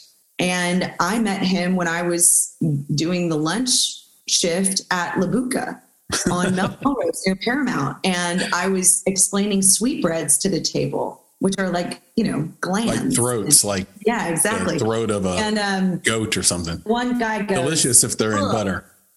Yeah, exactly. But he was like, oh God. And Scott goes, thank God we're family, Nell, because that's disgusting. And I looked at him and I go, Scott, if we're family, how come I haven't been on your show? And he said, good point. That day, wrote down all my information, and I had my first audition for NCIS, I think like 10 days later. And I ended up auditioning like 4 or 5 more times before I got a co-star, but I did get a co-star. And then after I had directed 45 projects of my own, I said, I want to start directing television. How do I do that? And I called Scott and we had lunch, and he's the reason I started shadowing in television. That's amazing. So that's what I'm saying. You have to, if you're working your ass off and you know you are, take ownership for who and what you are. But if you're, if you're not, and it's just a story you're telling everybody and yourself, and if you are, then, that's on you. But if you're working your butt off, Oh, no, go ahead. No, I was just saying, but if you're working your butt off, say what you are, say who you are. Yeah, I completely agree, because you're just going to put yourself out there and eventually you're going to run into your version of Scott. Yeah, get a lot of lines out there in the water. Just troll it behind the boat. That's it. Troll those big fish. Exactly. I noticed you did some work at Film 14. Oh God, I've done so much work. Or so much. I shouldn't. Yeah, some is an understatement of the conversation. Cinematic book trailers. Now, yeah, I get a vision of what that is. But I think to myself, aren't all trailers cinematic? So how does a cinematic book trailer differ from a film trailer? Not really that much different. And that's the key. Okay, got it. So Adam Cushman is the founder and owner of this company. He's a dear friend of mine, collaborator, brilliant filmmaker. And he hired me right out of the gate, when I first started. And I've now got, I think, I might be close to 100 book trailers. I don't know. Wow. Something. I mean, I say over 120 projects. That could be, an understatement. Could be conservative. I haven't counted in a while, but anyway, so really with a book trailer, we started seeing a lot of excerpts and then the cover of the book. Okay. And that would be kind of what rolled up on Amazon and things like that. And so Adam and a couple other people around the same time, was in the zeitgeist, started shooting the back cover cinematically, shooting this like a trailer for a film. And now, talk about changing the industry. A lot of these authors now invest in book trailers because then they can sell them. They can use them when they're optioning these things, and this is how this would play. And these are the, and they're very straight to CAA. They tell us what they want and how they want it and, what they're looking to do. And then I get to interpret things. I get to write some of the scripts for them and kind of, use my own stuff. I don't do as many of them as I used to, but I used to do oh my God, sometimes I do 15 a year or something like that, I think it's brilliant. It is brilliant. Go look at them. They're super fun. Find the YA reel and watch that. A lot of that stuff is mine, and it's amazing. You're like, what the? They're these guys, the Decca brothers, and they're in Indiana or Chicago. I don't know where they are, but they are unbelievable VFX guys. Mm-hmm. They shoot some of this stuff for these YA novels that you're just like, wow. Yeah, it's blowing up, things going to, I get a lot of the romance and the werewolfy type witchy stuff. My jam. All the Fabio trailers. I've done so many romance trailers. Yeah, all the oiled chests. Yes, that's really the best part of my job. But no, I think, wow, that is such a good idea. And I think there's like maybe a hidden market for this. Obviously I'm fascinated just in general by the whole option world anyway. This idea that a studio would come in, option a book just so nobody else can get it, pay the author. It's like a way to like pay your rent without making anything. It's fascinating to me. Oh, it is. But there's this app that has grown in popularity by 1,000% named Wattpad. And Wattpad is basically crowdsourced authorship.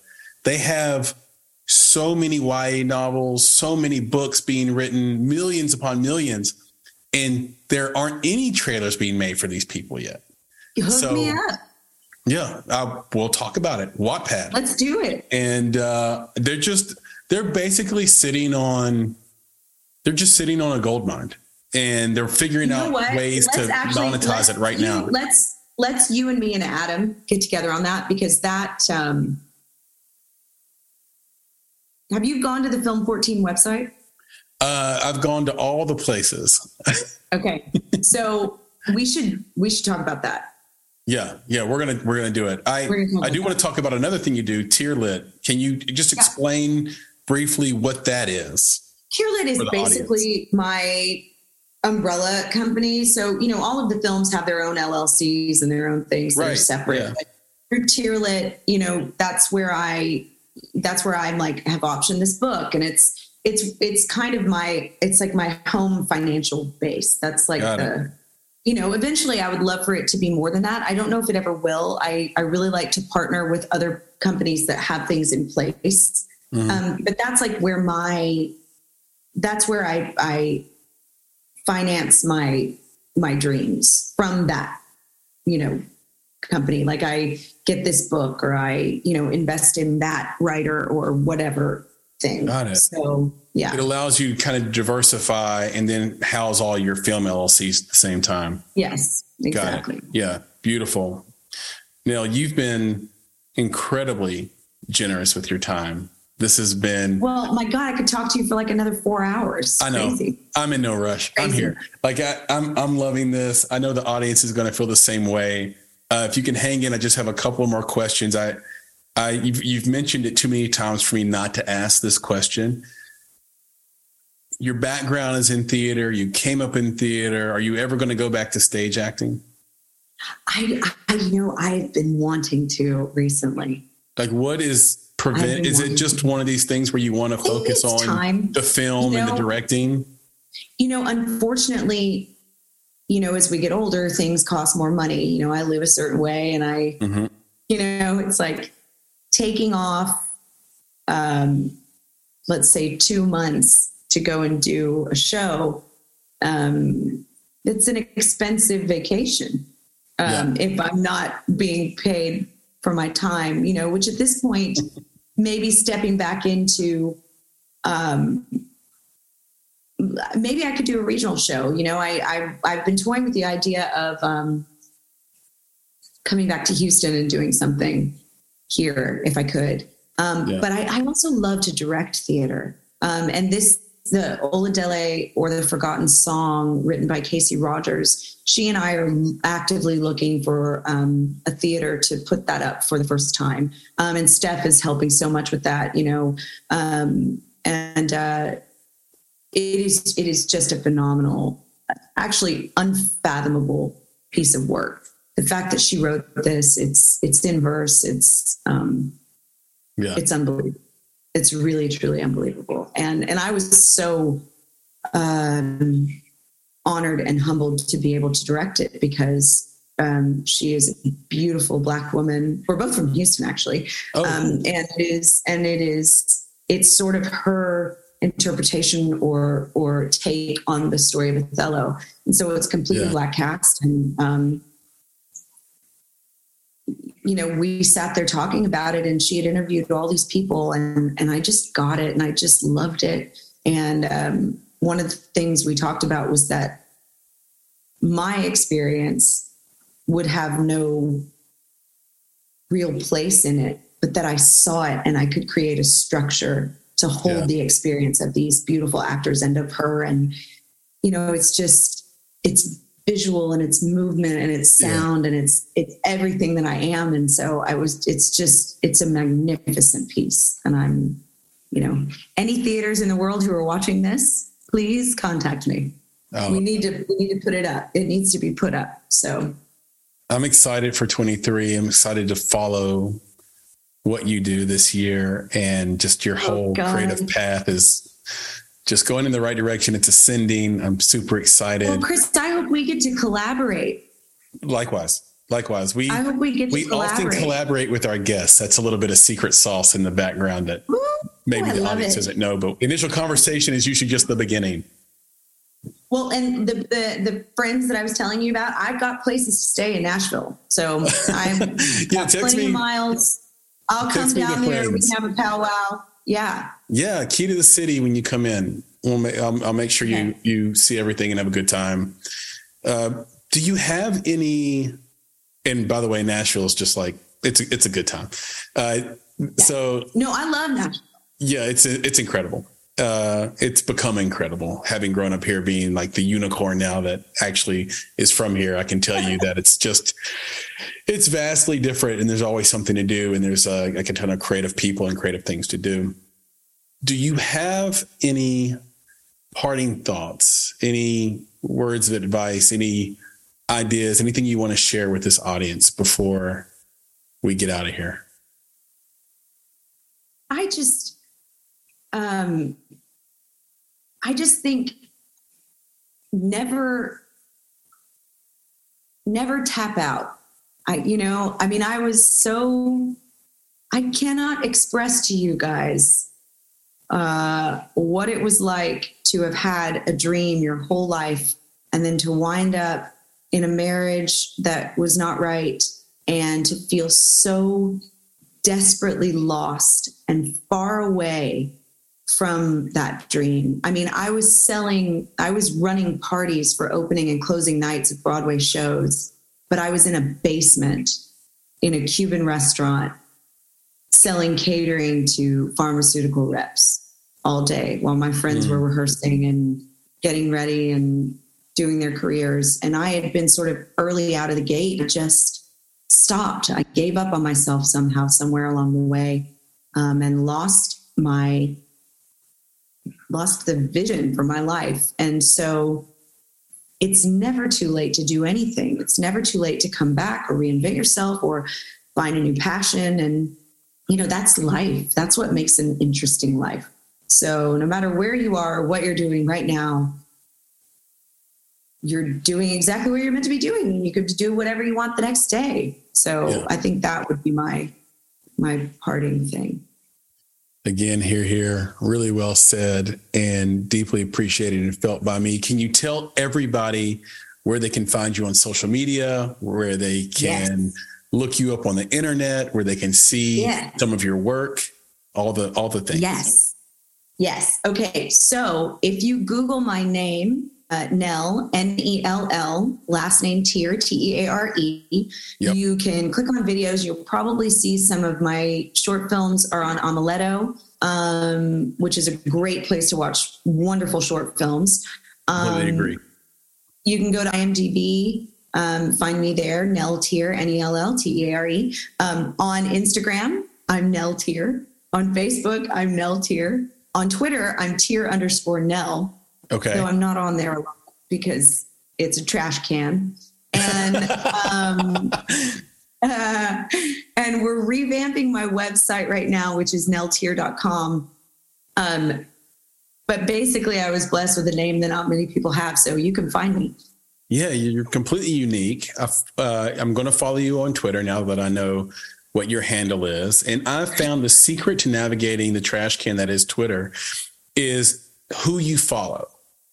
And if you tend not to jump into the controversy traps there, the dumpster fire that is. Yeah, you'll just the algorithm will just shoot you back things you want to hear about. Like, so my whole circle is like sports and film related constantly. Like I'm just getting all the film stuff, all the sort of stuff from NPR that because I'm on the board of NPR and WPLN. So that news flow, music flow that I love. I'm a musician. And then I'm getting, sports on the side a little bit too. So I find that I can handle, that's cool. And you just make the algorithm work for you. And then I would say, just as a freebie piece of advice for anyone who's marketing their film on Twitter, instead of paying ads on Twitter, I think Twitter works better for brand marketing versus sort of call to action marketing. So CTA marketing. Yeah. So what you do on there is, instead of now you can pay for ads, but instead of doing that, do kind of what you do on Snapchat and form a circle. So you can create what's called a Twitter circle and just add people to your circle. And then you can send all your film stuff out to your circle. And then those people who are going to be like you and interested in you, let's say you have a circle of 500 people, you send it to those 500 will then shoot it out to another 500. And then all of a sudden you're pinging everywhere, and you can always check your analytics live on Twitter in a way that it's much simpler on Twitter to check your analytics than on other social media networks I've found. So that's a little free marketing advice for Twitter, if you happen to be on it and want to use it along with other social media. Yeah, there you go. And for anyone interested in Bonsai Creative and the Make It podcast, in addition to going out and checking out everything that Nell's doing, she just gave you the socials and the websites, etc. You can find us at www.bonsai.film, FILM, and you can find us on social media at _Bonsai Creative. On Facebook and TikTok, just search for Bonsai Creative and we'll come right up. You can also just search for the Make It podcast and we'll come right up. And of course, as always, let us know what you thought about this conversation, anything that you would like us to improve, anything that you thought, changed your life today. Let us know that by reaching out to us via email, contact@bonsai.film, or by reaching out to us on social in any of the places I just told you about. You can reach out to me directly on Twitter you just search for my name, Chris Barkley or Christopher Barkley. And my handle is Flame in Your Heart. That's with a U and a R. So Flame in UR Heart. And I'll get right back to you. I reply to 100% of these things. So with that, Nell, this has been so brilliant. So fun. Yeah, so much fun. I cannot wait to hang. I cannot wait to talk offline. And I know that you're going to keep doing your damn thing. So best of luck to the film. And we'll talk soon. Yes, we will. All right. Be good. You've been listening to the Make It podcast. To find more information about this week's topics, including links to relevant blog posts, projects, and indie creatives, please visit our website at www.bonsai.film. If you haven't already, you can subscribe to our podcast on YouTube, Spotify, or Apple Podcasts by searching for Make It Bonsai Creative, and the show will pop right up. You can follow us on Instagram, Twitter, and TikTok at _Bonsai Creative, and on Facebook and LinkedIn by searching for Make It Bonsai Creative. In addition, you can provide feedback to us via email at contact@bonsai.film. You now have the opportunity to support the production of this podcast. If you love Make It and are a true fan of what we're trying to accomplish in the indie film community, please visit www.bonsai.film/donate. Donations start at only $5 monthly. And of course, if you're looking to take a big step toward your film's financial success, go to www.bonsai.film and click on Services to explore a variety of branding and marketing packages and so much more. You have everything to gain. Until next time, be better, be creative, be engaged, and thank you for listening.